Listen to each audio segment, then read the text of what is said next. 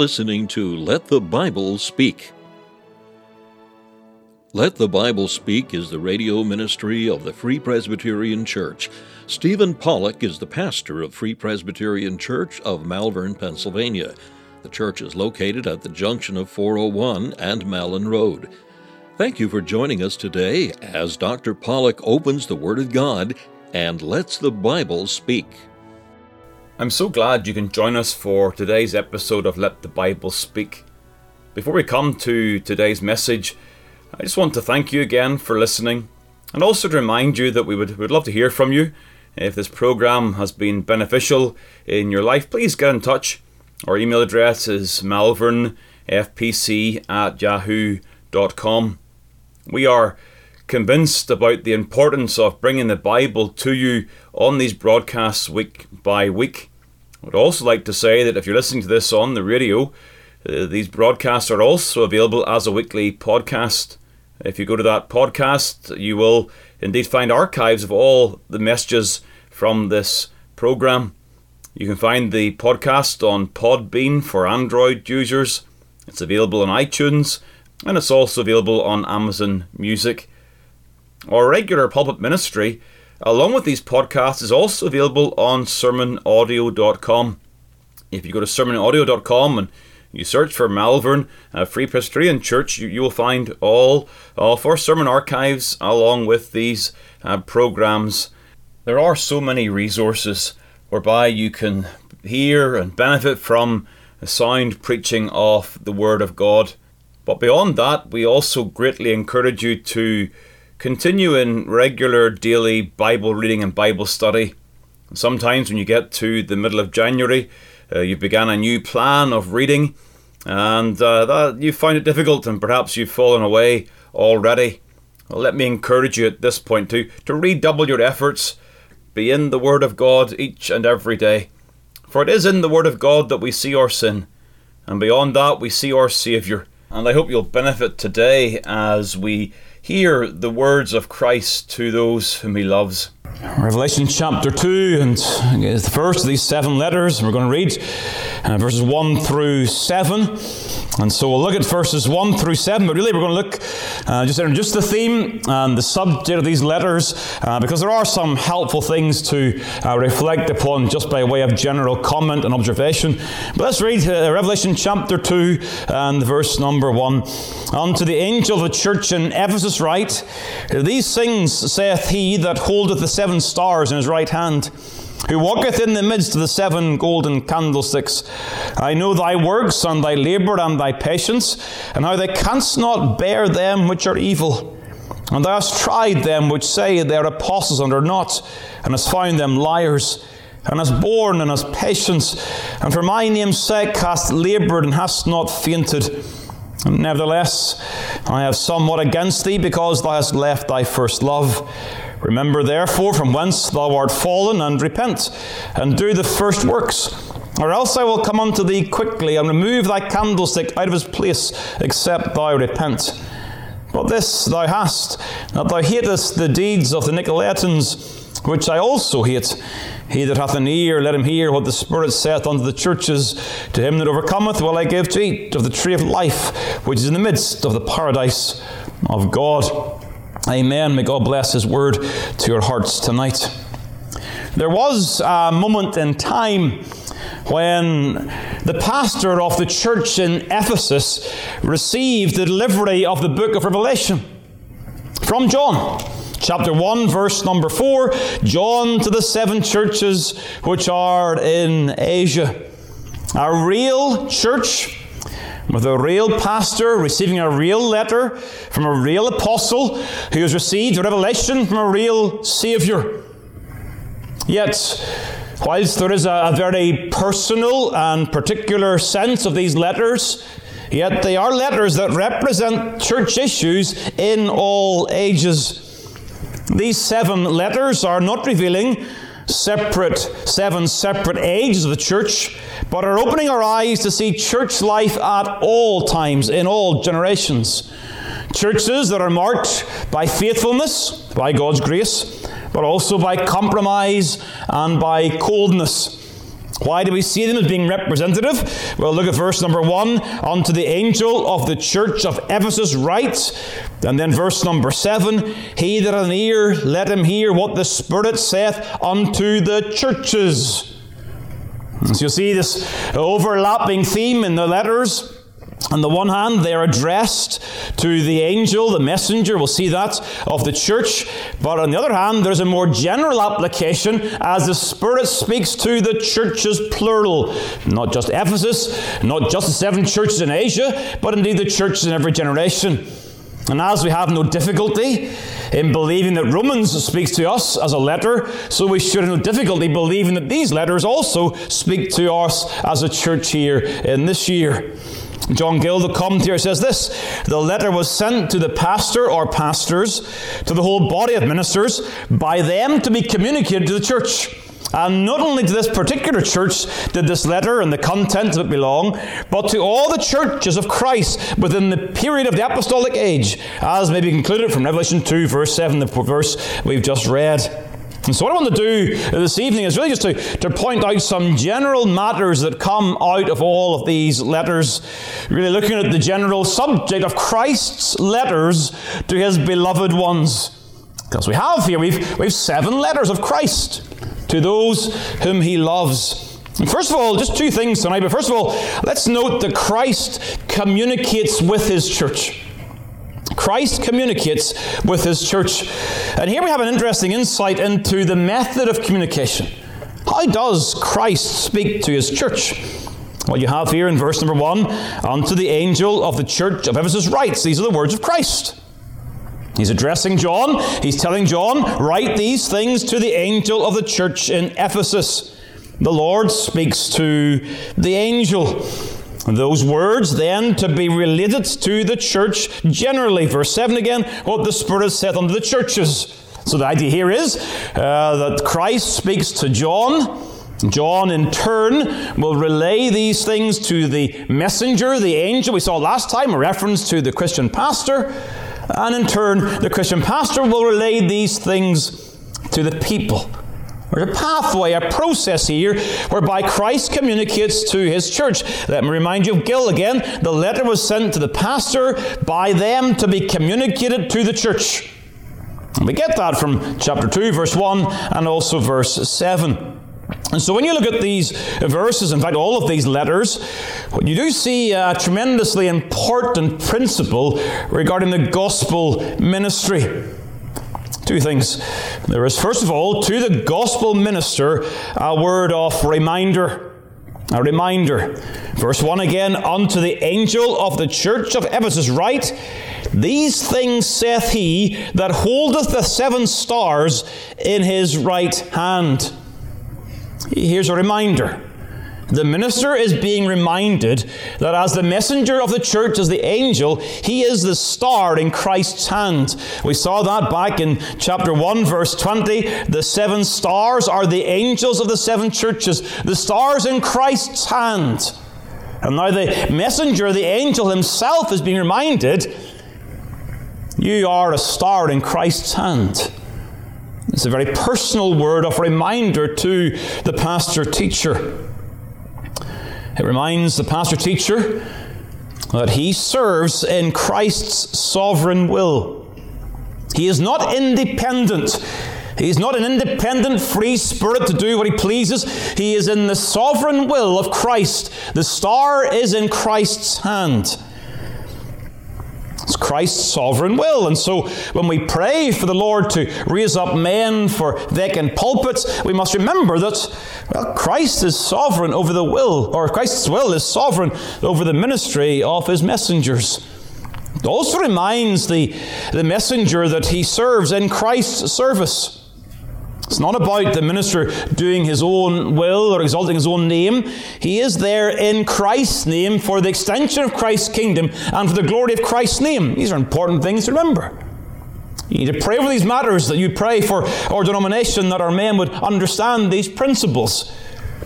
They're in Christ's will, they're in his service, and they're also serving in his strength. The reference to the hand, and particularly the right hand, is significant in the Bible. The right hand in the Old Testament spoke of power. And to be in Christ's right hand indicates that the messenger labors in the power of Christ, not their own strength. Whenever they labor in their own strength, they are sure to fail. But Paul, even the Apostle Paul, understood that we have this treasure in earthen vessels, that the excellency of the power may be of God and not of us. These are important words of reminder, very simple, but they are important to remind of in all times. The second thing, in terms of this gospel ministry and Christ communicating with his church, is to recognize this matter of responsibility. What is the angel's duty before Christ in Christ's service? Well, very simply, it is to relay Christ's word. Verse 1, unto the angel of the church of Ephesus write. Write. So John is to write. That is then transmitted to the messenger of Ephesus. But when he relates that to the church, it has the power of the Spirit speaking to the churches. Verse number 7 again. So you get this process. Christ speaking through his Spirit. And the angel, the messenger, responsible to convey the message. The very name implies that. The word angel speaks of a messenger. A messenger is not an inventor. The messenger simply relays the message given to them. They relay that message to others. They don't make it up. They don't change it. They are duty bound to be faithful in conveying the message given to them. The Lord and the Spirit speak to the church, speak to John. John records this. The minister relays this message. There is nothing new today. This is still the very same pathway. Now, we enter into the pathway at a different phase, a different time, but the pathway is still the same. The minister of the Word is to relate the words of Christ that have come by the Spirit of Christ. This principle here in Revelation chapter 2 and 3 is a principle that we see in the New Testament regarding the teaching of New Testament inspiration. How is the New Testament given to us? Well, you go back to John chapter 14. John chapter 14, you have the details regarding the Comforter who shall come. And again, we know John 14, 15, 16, 17, the upper room events, the Lord's Prayer in that situation also. But in John 14, we have the assurance the Comforter will come. And then verse number 26, but the Comforter, which is the Holy Ghost, whom the Father will send in my name, he shall teach you all things and bring all things to your remembrance, whatsoever I have said unto you. That's one part of the Spirit's ministry. It was to remind the apostles of Christ's teaching, that they would not be forgetful, but they'd be faithful in relating what Christ taught them in his earthly ministry. That's one part. But then look also in chapter 16, in the verse number 13, howbeit when he, the Spirit of truth, is come, he will guide you into all truth. He shall not speak of himself, but whatsoever he shall hear, that shall he speak, and he will show you things to come. He shall glorify me, for he shall receive of mine, and shall show it unto you. This promise is fulfilled in Revelation as John experiences exactly what is promised. So the writer can say, Christ says, verse 1, and the Spirit says, verse 7, because the Spirit speaks Christ's words, and Christ speaks through the Spirit. And the duty of the apostles was to record this message. It is the inspired New Testament, and it is the duty of the Christian minister to relate that to the churches, to convey the message that Christ has given through the Spirit of God. Now let me just pause and apply this in a couple of ways. These principles are well known. You understand them in this place. But let me remind you and ask you in a very particular sense to pray for our ministers. Across our denomination, our missionaries, pray for those men who are seeking to be faithful to Christ. And in two ways, pray that they would not be distracted from their task. There is so much going on in the world today that it is a temptation to any Christian minister to want to give a running commentary in the world. You just see all of this confusion around you, and we don't cut our brains off when we go to the pulpit. We understand what happens through the week. And so you wrestle with the desire to really just chip in your opinions on this matter or that matter. But the task of the Christian minister is to relay Christ's words. Now, of course, it would not be wise or prudent for the Christian minister to ignore this world. They're not to bury their head in the sand. But at the same point, the sermon is to be the word of Christ. It is not to be a political commentary. So you've got to keep this balance, and so please pray. Pray for God to enable our ministers to not be distracted so they will not preach the word. Our duty is to relate the word of Christ. And it is your duty, I'll come to this in a minute, to expect that. The other thing to pray for our ministers is that they would not be discouraged. These are days of unbelief. Days where, by and large, we are living in a very secular age, and people have no desire or interest to hear the word of Christ. And so the Christian minister's temptation is, well, what can I do differently? How can I change my methods? And that's part of the temptation of the church as well. But the Christian minister has the greatest of tasks. There is no greater task than simply repeating what Christ said. Why would you want to do anything different to that? That is the most glorious thing, as the King speaks to us through his messengers. So please be in prayer for our ministers that they would not be discouraged and they would not be distracted. But also pray for our members that they would have the right expectation of the pastor. That it is the pastor's responsibility to teach the word of Christ. Now, I'm speaking very generally here. I understand that in this gathering you all believe this, and so I'm asking you to pray. Yes, pray that we would continue in this, but also pray for all of our churches that this would be the case. There'll be an understanding that whenever the man of God gets to the pulpit and the Lord says, whoever's preaching here, that you expect to hear the words of Christ. You expect to need your Bibles. It is a major problem if you can go through a sermon without needing your Bible. That should not happen. It should be expounding and opening up the words of Christ. That should be your desire and your expectation. And if you find that waning in your heart, pray for God to stir it up in your soul, and also pray for the man of God to keep to his task. In the same sense, there is therefore the need for the right response to preaching, remembering that it is not the word of a man, that is the word of Christ. Christ, by the Spirit, to the apostles, relayed by the ministers, to them be believed on by the church, adopted, followed with conviction and certainty. This is Christ's word to the church. It's very simple principles, but how important they are in terms of application. The second thing to note, not only does Christ communicate to his church, but please note Christ's closeness to his church. He walks in the midst, verse 1 again of chapter 2, who walketh in the midst of the 7 golden candlesticks. And again, we saw that reference back in verse 13 of the first chapter. And in the midst of the 7 candlesticks, one like unto the Son of Man. He is the one with the stars in his hand, walking in the midst. It is the glorified Son of Man. We saw the vision last time of his glory, of his splendor, his majesty. And yet, he's prepared to walk in our midst. Now here you've got to apply your theology. We understand that Christ in his physical presence left this world for a time. And in his physical presence, he is the man in the glory at the right hand of the Majesty on high. But in the same sense, by the Spirit, and also in virtue of his omnipresence, the Son walks in our midst. It's no challenge for the believer to accept that though Christ is right now in heaven, in his physical presence, in his humanity, yet in his deity he is with us here and with his church. This is a tremendous comfort.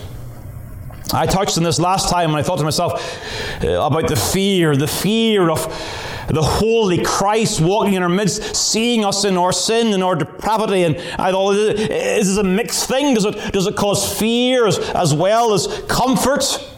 Now, it certainly causes reverence. But the child of God is not in terror of Christ. He is our elder brother.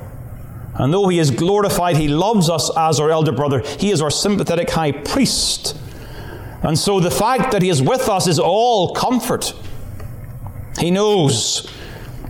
Verse number 2, I know thy works and thy labour and thy patience. As he walks in our midst, so therefore he knows his church. And thus the word that he gives is a word fitly spoken. The word to Ephesus is different than the word to Smyrna or the word to Thyatira. There are local issues. Yes, we adopt the general principles, but there was a particular word in season. And so it is when you come here, the word that is preached here on a given Lord's Day is different than the word preached somewhere else. Christ sovereignly directing the preaching of the word so the word comes as a word fitly spoken. He, Christ our Saviour, commends his church. I know thy works and thy labour and thy patience. We'll come back to these things, but he gives these words of commendation. Though every church is marked by sin and inconsistency, yet Christ's eye is not drawn to our faults so that he is blind to our obedience. I find this particularly challenging personally. I am personally very prone to see people's faults. And when I see the faults, I am therefore less inclined to see the grace in their life, the good things. I see the negatives, and it blinds me to the positives. But Christ is able to see all things without any partiality. He sees the good and commends the good. He's able to see the good. He's not blind to your faults, but nor do our faults make him blind to our acts of obedience. You turn back some pages to 1 John chapter 3. 1 John chapter 3 and the verse number 22. And whatsoever we ask, we receive of him, because we keep his commandments and do those things that are pleasing in his sight. He sees things that are pleasing to him. And this is the commandment, verse 23, that we should believe on the name of the Son, Jesus Christ, and love one another as he gave us commandments. Here, the Lord looks upon these things. He loves when he sees vibrant faith, when he hears our praise, when he hears our worship, when he understands our faithfulness to truth. When we believe and keep on believing that pleases Christ. And despite our faults, he sees that. And praise God, he sees when we love one another. These are the two great commandments. Love God and love your neighbour. Loving God is to believe in Christ. Loving your neighbours to love one another. Christ commends his churches, and we'll see that through the course of these 7 letters. He also counsels his church. The word is used in chapter 3, verse 18. I counsel thee to buy of me gold tried in the fire. He counsels, he gives direction. Christ's word is intended to direct us in the Christian life, to guide and to move us in a certain pathway, that we'd walk in the ways of Christ's commandments. He counsels his church. And thirdly, he corrects his church. He comes and gives correction. And that, dear child of God, is a tremendous comfort. He does not allow us to ruin ourselves in our folly. He comes alongside, and as he does in this church in Ephesus, he says, Nevertheless, I have somewhat against thee, because thou hast left thy first love. Remember therefore from whence thou art fallen, and repent and do the first works. He comes and gives words of stern correction. And at times the church needs to hear those words of correction. And when we hear those words of correction, we should understand and appreciate that we are seeing a display of Christ's love for us. It is comforting to know that he that walks in the midst of the candlesticks does not ignore our sin, but comes alongside and challenges our sin. That we would not fall away, but that we be kept by the power of God. And this is all comfort Christ, his closeness to his church. And so, I ask a question as we close. Do you share Christ's love and interest in the local church? Remember here, we're looking at a local church in Ephesus. Christ loved the church and gave himself for her. That's the general, universal church. Those for whom Christ died, but represented in local assemblies, local congregations in Ephesus and Sardis and Thyatira, and we see Christ here. Yes, he loves the universal church, but he has an interest and a love for the church local. Do we share that? If we say we abide in Christ, we are to walk as he also walked. He walks in the midst of the candlesticks with his heart burdened for the well-being of the church. And so if we are not interested and do not love the local church, then we are not as Christ in this world. We're not echoing his attachment and affection for the church local. Young people, I want to make this very clear to you as you make your way in life. Do not ever succumb to the temptation, the false belief that the church is unimportant. If you want to ask a question, why is church important? Because Christ delights in the local church. We see his delight in the local church. And not only so, we see how he gives dignity to the local church by his presence. He is present. Comes alongside in the local church. If you choose to go your own way in the world and ignore the benefit of the church, you are going against the will of Christ. The church is vitally important. We should love the church. We should pray for the church. Support the church. Yes, locally. Committed to a local church. So may God be pleased to save souls, to save sinners in our midst, to save sinners in the locality, and gather them together that they would know the blessing of Christ walking in their midst. Pray for missionaries, the churches we planted. Pray for growth in local churches, that we would see the glory of Christ as he walks in the midst of the candlesticks. May God be pleased to help us to pray through these things tonight for the glory and honor of his name. Amen and amen. Thank you for taking the time to listen to this episode of Let the Bible Speak from Malvern Free Presbyterian Church. If you'd like more information about the gospel or the church, please call 610-993-3170 or email malvernfpc@yahoo.com. We extend an invitation to all to join us as we worship the Lord each week. You will be made very welcome.